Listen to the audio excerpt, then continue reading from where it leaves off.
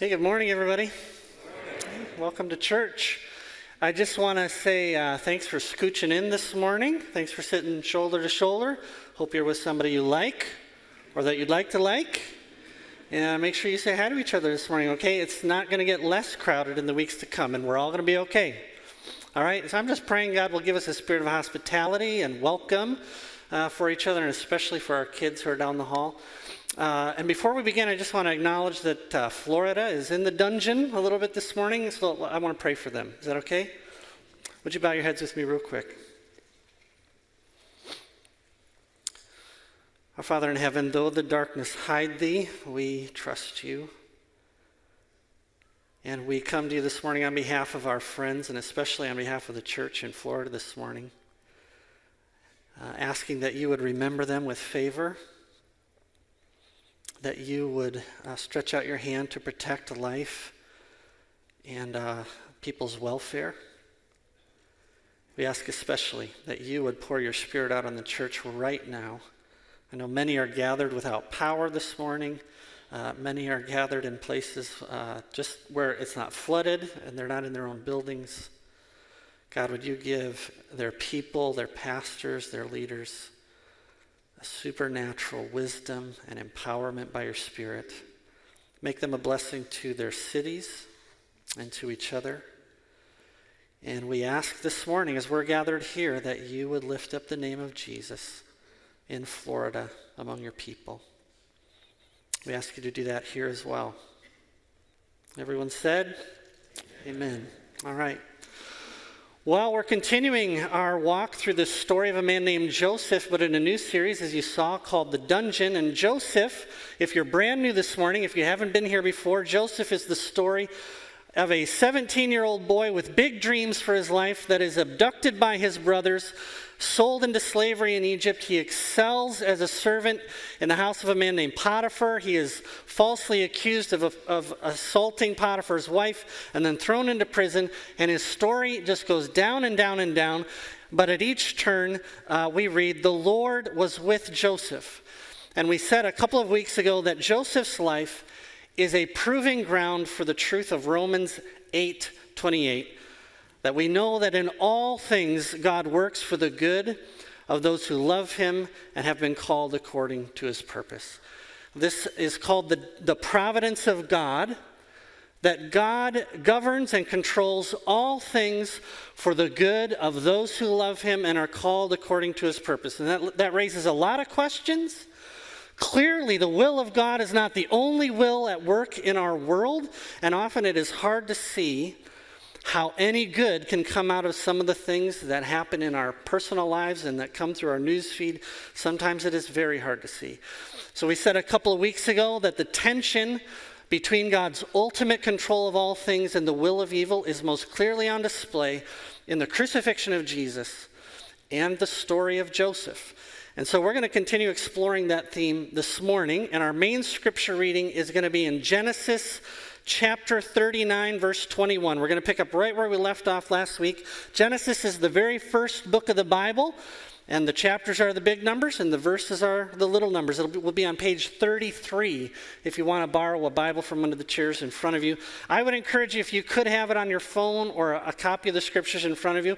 We're just going to spend a lot of time marinating in a few verses this morning, and I would love for you to be able to see them so you know if I'm making stuff up. Okay, everybody there? While you're turning there, Genesis chapter 39, while you're turning there, we're going to start with a little Genesis trivia this morning. Does everybody, do you like trivia? Wow, I do. So we're going to all love it together this morning. I'm sharing this because I think it will, I know it will matter for what we're talking about today. A little bit about how Genesis is put together. Our Bibles are broken into books, chapters, and verses, which is really, really great because it's a lot easier to say to you, turn to Genesis chapter 39, verse 21, than to say, hey, find that one story about the kid with the dreams and he goes in a pit and it's all bad. It's a lot easier than that. But originally, these books were not books. They were scrolls, and they didn't have chapters or verses. We added the chapters in the 13th century, but the original authors of these books had their own ways of letting us know how the story was unfolding. They used the repetition of words and images and patterns and the cycling of themes to help people learn the stories, but those are also there to help make a point. The way a book is put together is actually a part of its message, and that's what I hope to show you this morning. So just for an example, I was talking with a friend this week. He's reading Genesis for the second time in his life, and he said, hey, I know they stripped his cloak off him. His brothers stripped his cloak off him, and then Potiphar's wife stripped the cloak off him. He's like, is that significant? I mean, think of all the bazillion details you could include in those stories. We have 2 cloaks. I said, yes, actually, it's a way for the author to let you know. It's a signal, like, oh, something bad is about to happen to this poor guy. And it's to let you know all these stories are related to each other, okay? So just one example. There's a purpose to the way it's laid out. And the structure of the book is actually a part of what it's trying to teach us. And Genesis has one of the most beautiful and complex built-in patterns in the Bible. It's like looking at just a really well-done quilt, if you love quilting or anything like that, or a well-done tapestry. From a distance, you can see the whole thing, and it's beautiful. But when you get up close and you start to look at the details, you see it's incredibly complex and really well put together. And that's Genesis. So we've arranged this book into 50 chapters, but the original author originally broke the book up into 10 segments or 10 sections. And the way you know where you are in the story is that each one is begun the same way. It says, these are the generations of so-and-so. It says that 10 times. These are the generations of Adam. These are the generations of Noah. These are the generations of Abraham, and so on. And then over on top of those 10 books within the book are 4 cycles that move through the story, where we get to see the same themes taken up and then repeated with something added to the story, and in most cases the cycle intensifies from the generation before. Everybody following me so far? Are you awake still? This stuff is really super cool to me, and so you just need to hang with me, okay? 10 books moving through 4 cycles, and Genesis begins with the promise that God is going to send a son, and that son is going to crush the head of the serpent. That son is going to destroy evil. And what we get in Genesis, the stories of sons repeating and intensifying the sin of Adam and Eve over and over again. In each cycle, beginning with Adam, God chooses a man and his family. He makes promises to that man and his family, promises to be a covenant partner with them and to make them a blessing to the whole world. And he's going to bring the blessing of Eden through them into the world around them. And then in each cycle, the unbelief of the son brings a curse to the world instead of a blessing. They just don't trust God. They don't know him. And instead of bringing the blessing of Eden, we have brothers who want to kill each other, children lying to their parents, creation turning to destruction. We have exile, and we have coming home, and it just over and over again. This happens. And it just so happens, okay, that the 10th book, if you're still awake, the 10th book and the 4th time around are the same thing. It's Genesis's way of signaling to you, okay, everything is coming to a head now. The story of this family is reaching its point. Also, by the 4th time around, as Joseph's story begins, and there's favoritism in the family, and there's jealous people, and people want to kill each other, and the son has serious character issues, and there's lying to dad, and the hero is cast into exile, you start to feel like, are we really doing this again? It's like watching the Star Wars movies. You know what I mean? Are we seriously going to recycle the same plot with just a bigger, badder Death Star again? And that's how Genesis is, and it's actually part of the message. Genesis is the story of the world in miniature. Because by the time we get to Joseph, we're thinking, where is the son? Where is the son that was promised, and when is he coming? Doesn't it feel sometimes like this is since the dawn of civilization, this is what humanity has done over and over again. Every time there's a new breakthrough, okay, we found a new republic, or we have some kind of new scientific breakthrough, and there's this surge of optimism among humanity. We just use it to find a new way to kill each other. Am I lying or am I telling the truth? Everybody say, that's the truth. Over and over again until at some point you just begin to say, I'm not sure there really is any point to everything going on. Well, Genesis gives us God's perspective. And as the readers were invited to step back and see the whole quilt, the whole tapestry, and to see this thing. And the more time you spend with it, the more you begin to say, wait a minute, I think there really is something going on here. I think there's a deeper current underneath all the nonsense here. And we meet this God who actually is the main character of the story, who is moving it all along exactly as he intends to do. And we see he's not done with the world, and he really is going to send a son. There's nothing that can hinder it, not the will of evil, not the foolishness of his people. God says, what God says he's going to do, he does. Okay? So let's read. We're going to pick up right where we left off. Genesis chapter 39. Verse 21, Joseph has been falsely accused of assaulting his master's wife. He's thrown into prison. Here's what it says. But the Lord was with Joseph and showed him steadfast love and gave him favor in the sight of the keeper of the prison. And the keeper of the prison put Joseph in charge of all the prisoners who were in the prison. Whatever was done there, he was the one who did it. The keeper of the prison paid no attention to anything that was in Joseph's charge because the Lord was with him. And whatever he did, the Lord made it succeed. Sometime after this, the cupbearer of the king of Egypt and his baker committed an offense against their lord, the king of Egypt. And Pharaoh was angry with his two officers, the chief cupbearer and the chief baker, and he put them in custody in the house of the captain of the guard in the prison where Joseph was confined. The captain of the guard appointed Joseph to be with them, and he attended them. They continued for some time in his custody, and one night they both dreamed, the cupbearer and the baker of the king of Egypt, who were confined in the prison, each with his own dream and each dream with its own interpretation. When Joseph came to them in the morning, he saw they were troubled. So he asked Pharaoh's officers who were with him in custody, "Why are your faces downcast today?" They said to him, "We have had dreams, and there's no one to interpret them." And Joseph said to them, "Don't interpretations belong to God? Please tell them to me." So the chief cupbearer told his dream to Joseph and said to him, "In my dream there was a vine before me, and on the vine there were 3 branches. As soon as it budded, its blossoms shot forth, and the clusters ripened into grapes. And Pharaoh's cup was in my hand, and I took the grapes and pressed them into Pharaoh's cup and placed the cup in Pharaoh's hand." And Joseph said to him, "This is the interpretation. The 3 branches are 3 days. In 3 days, Pharaoh will lift up your head and restore you to your office, and you shall place Pharaoh's cup in his hand as formerly when you were his cupbearer. Only remember me when it is well with you. And please do me the kindness to mention me to Pharaoh, and so get me out of this house. For I was indeed stolen out of the land of the Hebrews, and here also I've done nothing that I should be put in this pit." When the chief baker saw that the interpretation was favorable, he said to Joseph, "I also had a dream. There were 3 cake baskets on my head, and in the uppermost basket there were all sorts of baked food for Pharaoh, and the birds were eating it out of the basket on my head." Joseph answered and said, "This is the interpretation. The 3 baskets are 3 days.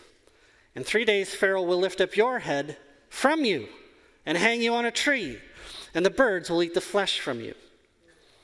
On the 3rd day, which was Pharaoh's birthday, he made a feast for all his servants and lifted up the head of the chief cupbearer and the head of the chief baker among his servants.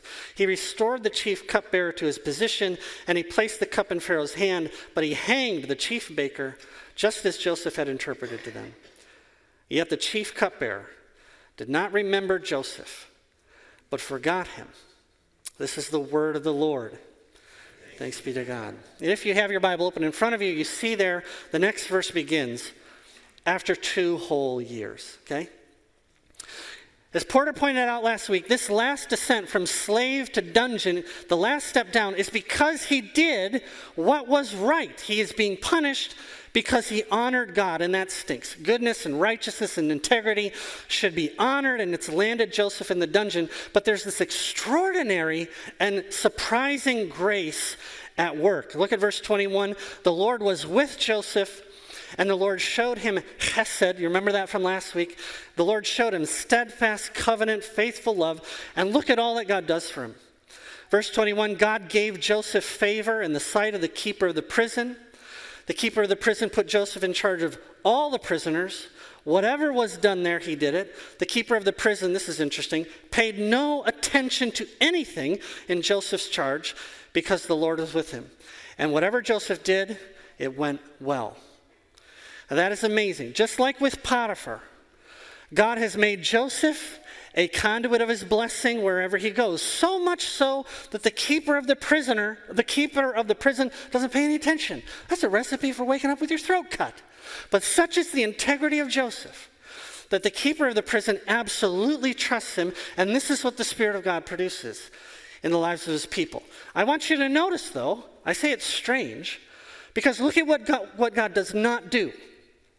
It doesn't say, and the Lord was with Joseph and showed him steadfast love and broke him out of prison like Spartacus, and he freed the slaves of Egypt and put his foot on the necks of his enemies.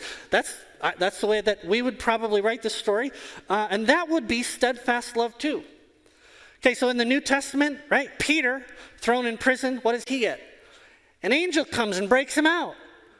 That'd be nice. Paul and Silas, thrown in prison, Acts chapter 16. What happens? They get an earthquake, cracks their cell open like an egg. Jailer becomes a Christian, they become best buds. That would be great too. Joseph gets the baker, the butcher, and the candlestick maker. Older theologians call this the strange providence of God. He just doesn't do the same thing the same way twice. Your story is your story.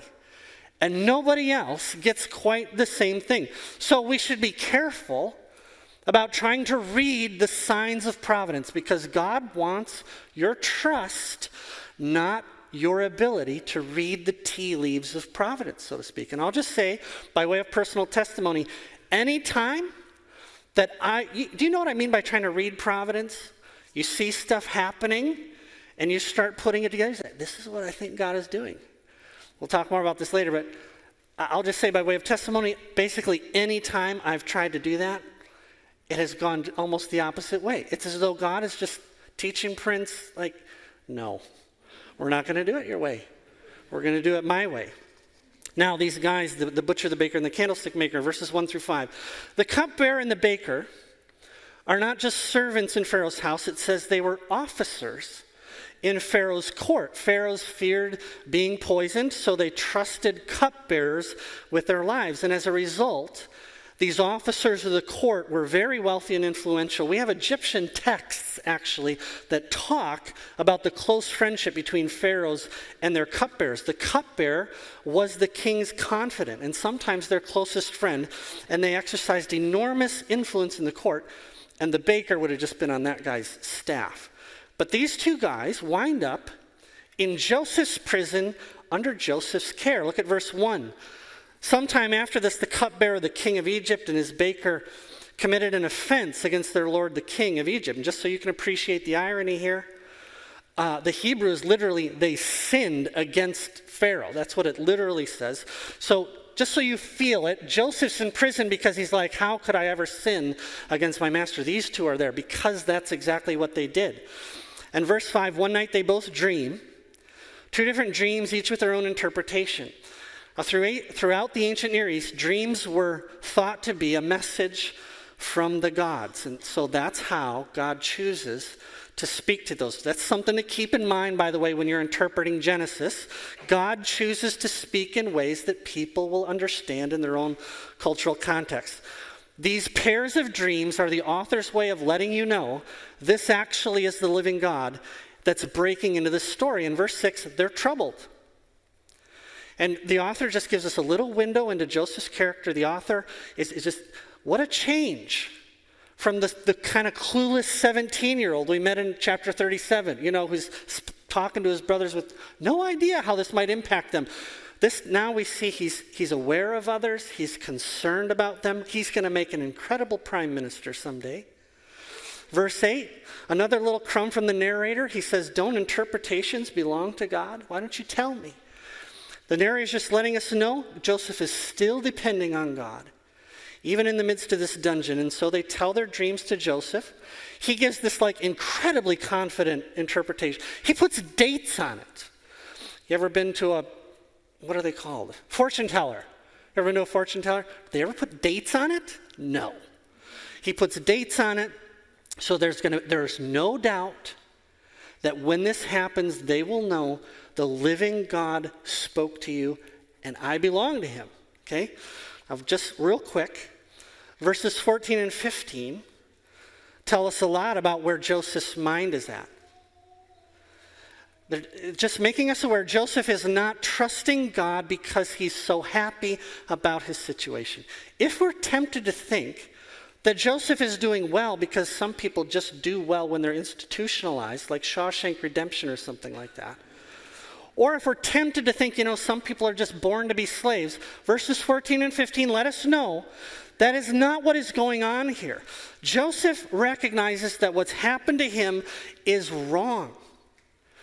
It's evil, and this is another important lesson for people who want to trust in the providence of God.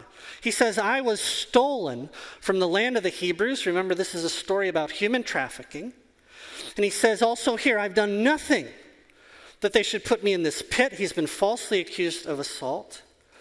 In verse 14, he calls the prison a house, but in verse 15, he calls it a pit. So if you're wondering how he's feeling about it, pit is the same word used to describe the place of the dead. That is how Joseph is feeling about it. He's saying, there's no reason that I should basically have my life over. He's done nothing to deserve it. So Joseph is not okay. He is not trusting God because he's made peace with his circumstances. How many times have you been told that the key to happiness and fulfillment is to make peace with your cancer, make peace with the abuse, make peace with how the world is going, make peace with the death of your loved one? That is not what we see in Joseph. He has made peace with God in the midst of his circumstances. So the providence of God is not a doctrine that should produce passive and indifferent fatalists, but patient and hopeful Christians. Does everybody you have the difference between those two? The providence of God is a doctrine that should produce patient and hopeful Christians, not passive and indifferent fatalists. So if we were meeting this morning, if we were worshiping in a neighborhood that was full of violence, it would not be okay for us to say, it's too bad, 9-year-old girls are getting gunned down on their way home from school, but we trust the providence of God. Oh well.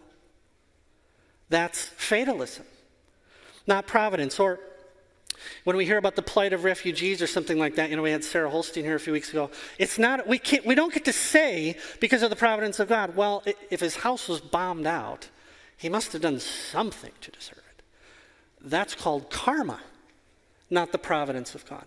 The providence of God is a doctrine meant to buoy and raise up the people of God, to make us patient and hopeful, but not passive. And we're not betraying God to say, this is wrong, this is evil, and this is not what God wants. Has everybody got that? All right. This is the hardest part then, I think, is verse 23. After everything that's happened, it says, yet the chief cupbearer did not remember Joseph, but forgot him.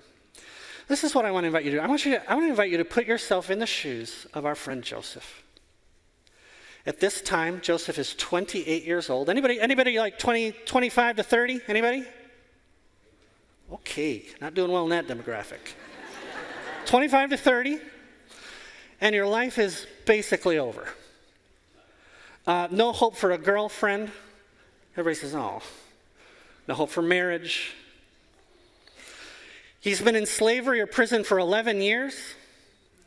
He's been trusting God. He's been doing what's right. He wants to be free. He's in the prime of his life and it's slipping away. And now God has brought the cupbearer of the king of Egypt right into his cell. The man with the king's ear is being served his breakfast by our friend Joseph. And then God gives him dreams. What do you think Joseph is thinking? This is it. Finally, all my patience, all of my waiting, God, I knew you would not abandon me. This is it. I'm getting out of here. And then he interprets the dream with like perfect precision, and then nothing. And that for me is why verse 23 is the lowest point of the 10th book of Genesis. Because there is something, living without hope is a horrific thing. It's just a horrific thing. If you've ever been deeply and profoundly depressed, you know what I'm talking about. I think there's something worse, though, about having a glimmer of hope and then just to have it crushed while you wait. To see light at the end of the tunnel, to think, oh, she's going to say yes to my invitation to go out.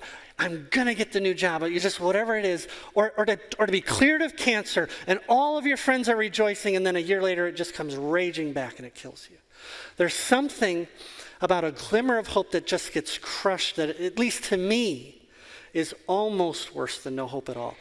And again, there's a warning in verse 23 about trying to read the providence of God.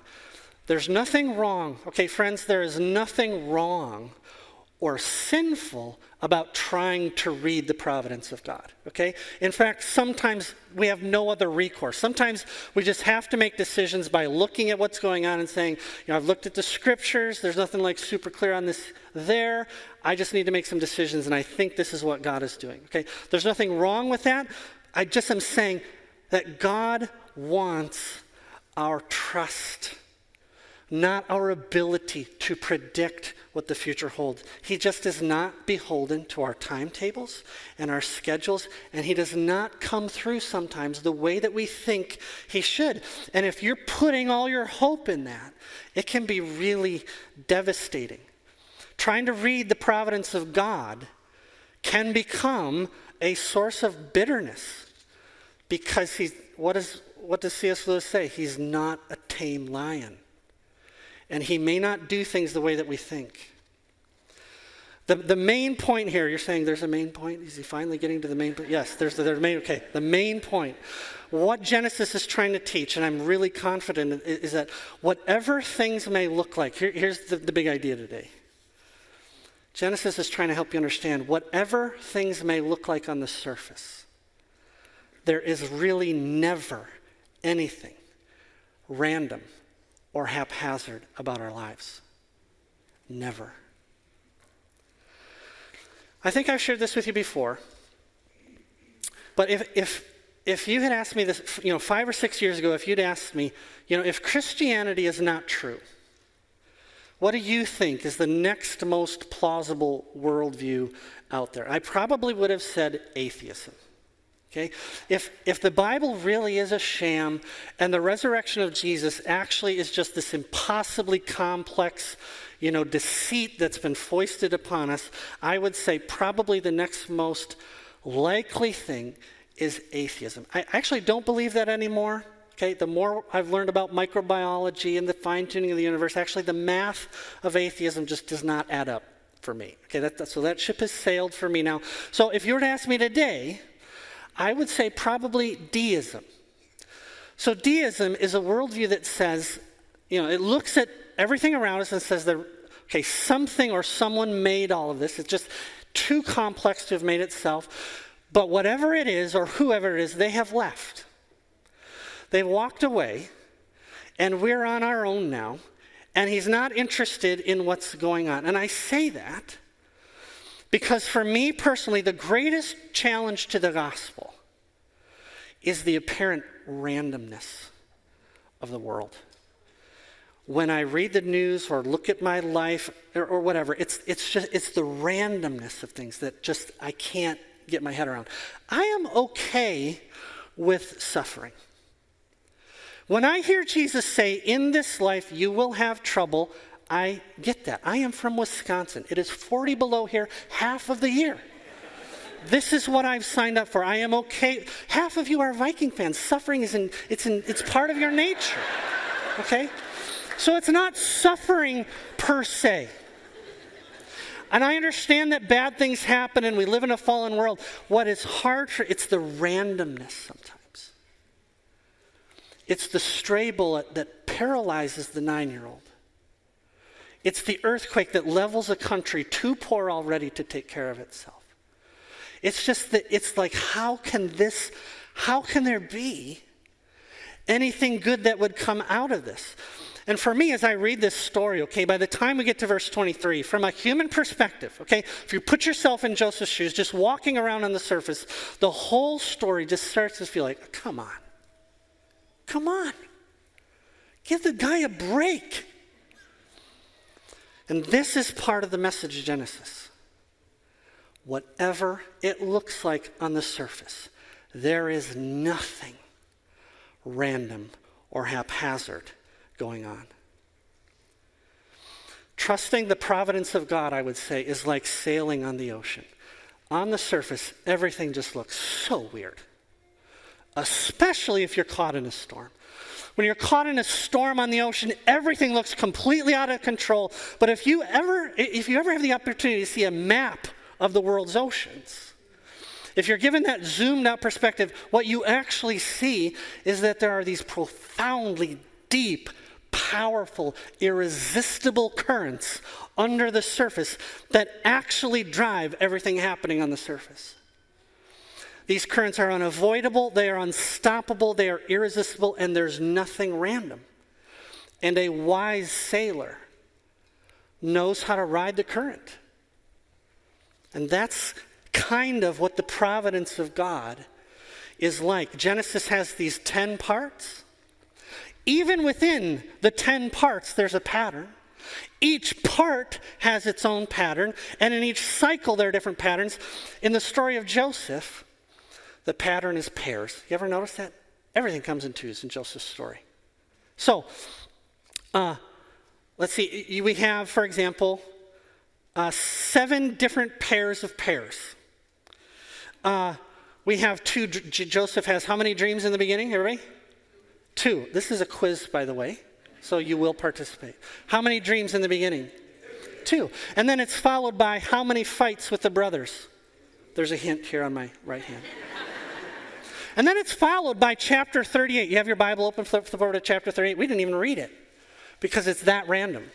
It's also super PG-13 and would be inappropriate for children. Okay? And it just looks completely out of place. But then you pair it with what happened with Potiphar's wife. We have 2 stories of seduction. Then we have how many dreams in this story today? How many, let's take a guess. How many dreams is he going to interpret next week when you come back?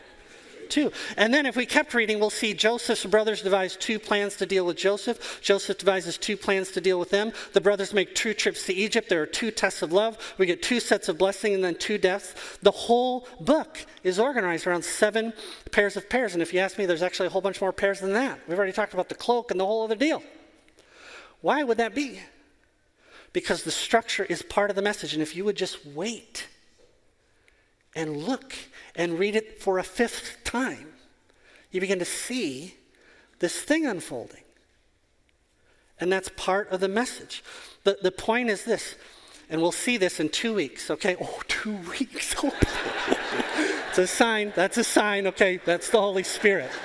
I'm not trying to read Providence, but okay. In 2 weeks, we're going to see Pharaoh has 2 dreams, and Joseph interprets them, and he says to Pharaoh, this is the answer. He says, you've been given 2 dreams so that you would know this is the living God speaking to you, and it is firmly fixed. It is going to happen. And that's what the whole last book of Genesis is about. Whatever it looks like on the surface, for those who would wait and trust and listen to the story again and reflect and continue trusting, whatever it looks like on the surface, beneath there's this irresistible current of God's grace and providence that is moving everything along, and everything is happening right on time. God is working all things together for the good of those who love him and are called according to his purpose. If Joseph will just hold on, everything he's dreamed of will be here next week. Listen to this from Charles Haddon Spurgeon. Listen to how utterly God-centered this vision of life is based on scriptures like Genesis 40. Listen how radically different this is than the message of deism, for example. He says, I believe that every particle of dust that dances in the sunbeam does not move an atom more or less than God wishes. That every particle of spray that dashes against the steamboat has its orbit as well as the sun in the heavens. That the chaff from the hand of the winnower is steered as the stars in their courses. The creeping of an aphid over the rosebud is as much fixed as the march of the devastating pestilence. The fall of serene leaves from a poplar is as fully ordained as the tumbling of an avalanche. He that believes in a God must believe this truth. There is no standing point between this and atheism. There is no halfway between a mighty God that worketh all things by the sovereign counsel of his will and no God at all. A God that cannot do as he pleases. A God whose will is frustrated is not a God and cannot be a God. I could not believe in such a God as that. And that's the message of Genesis. This is the point of chapters 37 through 40. And this is why the book is structured the way that it is, that whatever your life looks like on the surface, however random it may seem, for those who will wait and trust and hope in the Lord, you will see the goodness of the Lord. There is a deep, deep current of God's grace. And he is working all things together for the good of those who love him and are called to his purpose. One more thing then about how Genesis works. What Genesis gives us, because we're the reader, okay? Genesis gives us this perspective. Okay, we can see the big picture. We see these deep currents of the ocean of God's grace. And poor Joseph, where's he? He's in a dinghy in the waves, just being tossed all over, and he cannot see. And you feel for him, don't you? I mean, if you have a heart, you read the story, you think, oh, how awful this would be. How, I don't know how I would do it. But we feel, we have this perspective where we get to see and we feel, but we get to say, just hold on. Joseph, if you will hold on, you are so close. Just 2 more years, Joseph. And everything you have ever dreamed about is coming. More than you would have asked for or imagined is right around the corner. And God has been preparing you. He has heard your prayers. He has seen you in the dungeon, and nothing will be wasted. And if you would just hold on, you'll get there. We get to see that because of where we sit. 10 stories, 4 cycles, patterns within the patterns. And we know the name of the son that's coming. So we can say to Joseph, if you just hold on. His name is Jesus, and he's almost here. And here's what he's going to do, and it's going to solve everything. So just keep going. Why does that matter? Because it's your turn now. Don't you see that? You're the one in the dinghy. You're the one in the story now. And what do you think is happening in heaven right now? What do you think the church gathered in heaven, when they look at your life, is saying to you, or wants to say to you right now? Hebrews chapter 12, I think, tells us, Revelation chapter 6, I think, tells us, would you just hold on? If you will just hold on, it's almost here. We are now in the 3rd Christian millennium. It is 2,000 years. We are still waiting for the Son. And if the church in heaven could speak to you now, they would say, you are this close. Just hold on. Keep trusting. Keep waiting for the Son. You are being offered 2 radically different foundations for building your life on today. You can build your life on the whims of your feelings and your desires and your circumstances and what people have done to you, the shifting sands of your life, or you can build it on the solid rock of God's character and his providence, and above all, on the work of his Son. Those are the options laid before you this morning. Young people, you have a choice you can make this morning about what you are going to build your life on. And this is where the doctrine of providence and faith meet one another, right there in verse 23. Faith is personal trust when I cannot see it all. Faith is personal trust when I do not get to see the whole thing and everything looks completely random. God wants his people to rest and to trust in his purposes that are deep beneath the surface. And what it produces is courage and boldness and patience and love for God. And you get to decide today what you're going to build your life on. Let me invite you to pray right now, wherever you are.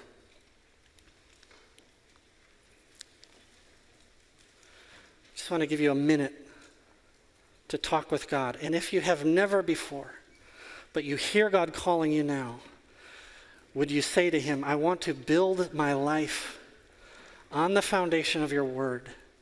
I'm asking for your help to do that today.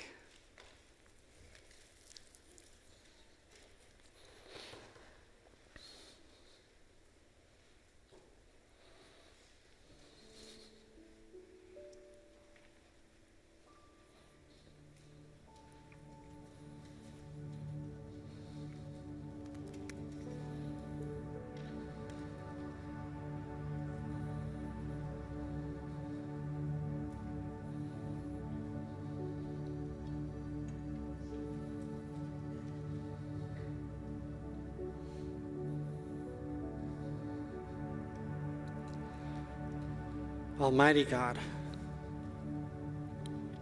Lord of heaven and earth, we present ourselves before you today. And we ask that you would search our hearts and our minds. God, would you show us any way in us that is half-hearted, that is not pleasing to you? And we ask together for the gift of faith. Father, would you make Faith Community Church a place where the people trust you? Father, would you help especially our kids to see the world as it truly is and to see you as you truly are? Father, stretch out your hand and do awesome things in our midst. We pray in Jesus' name, amen. Let's stand and sing.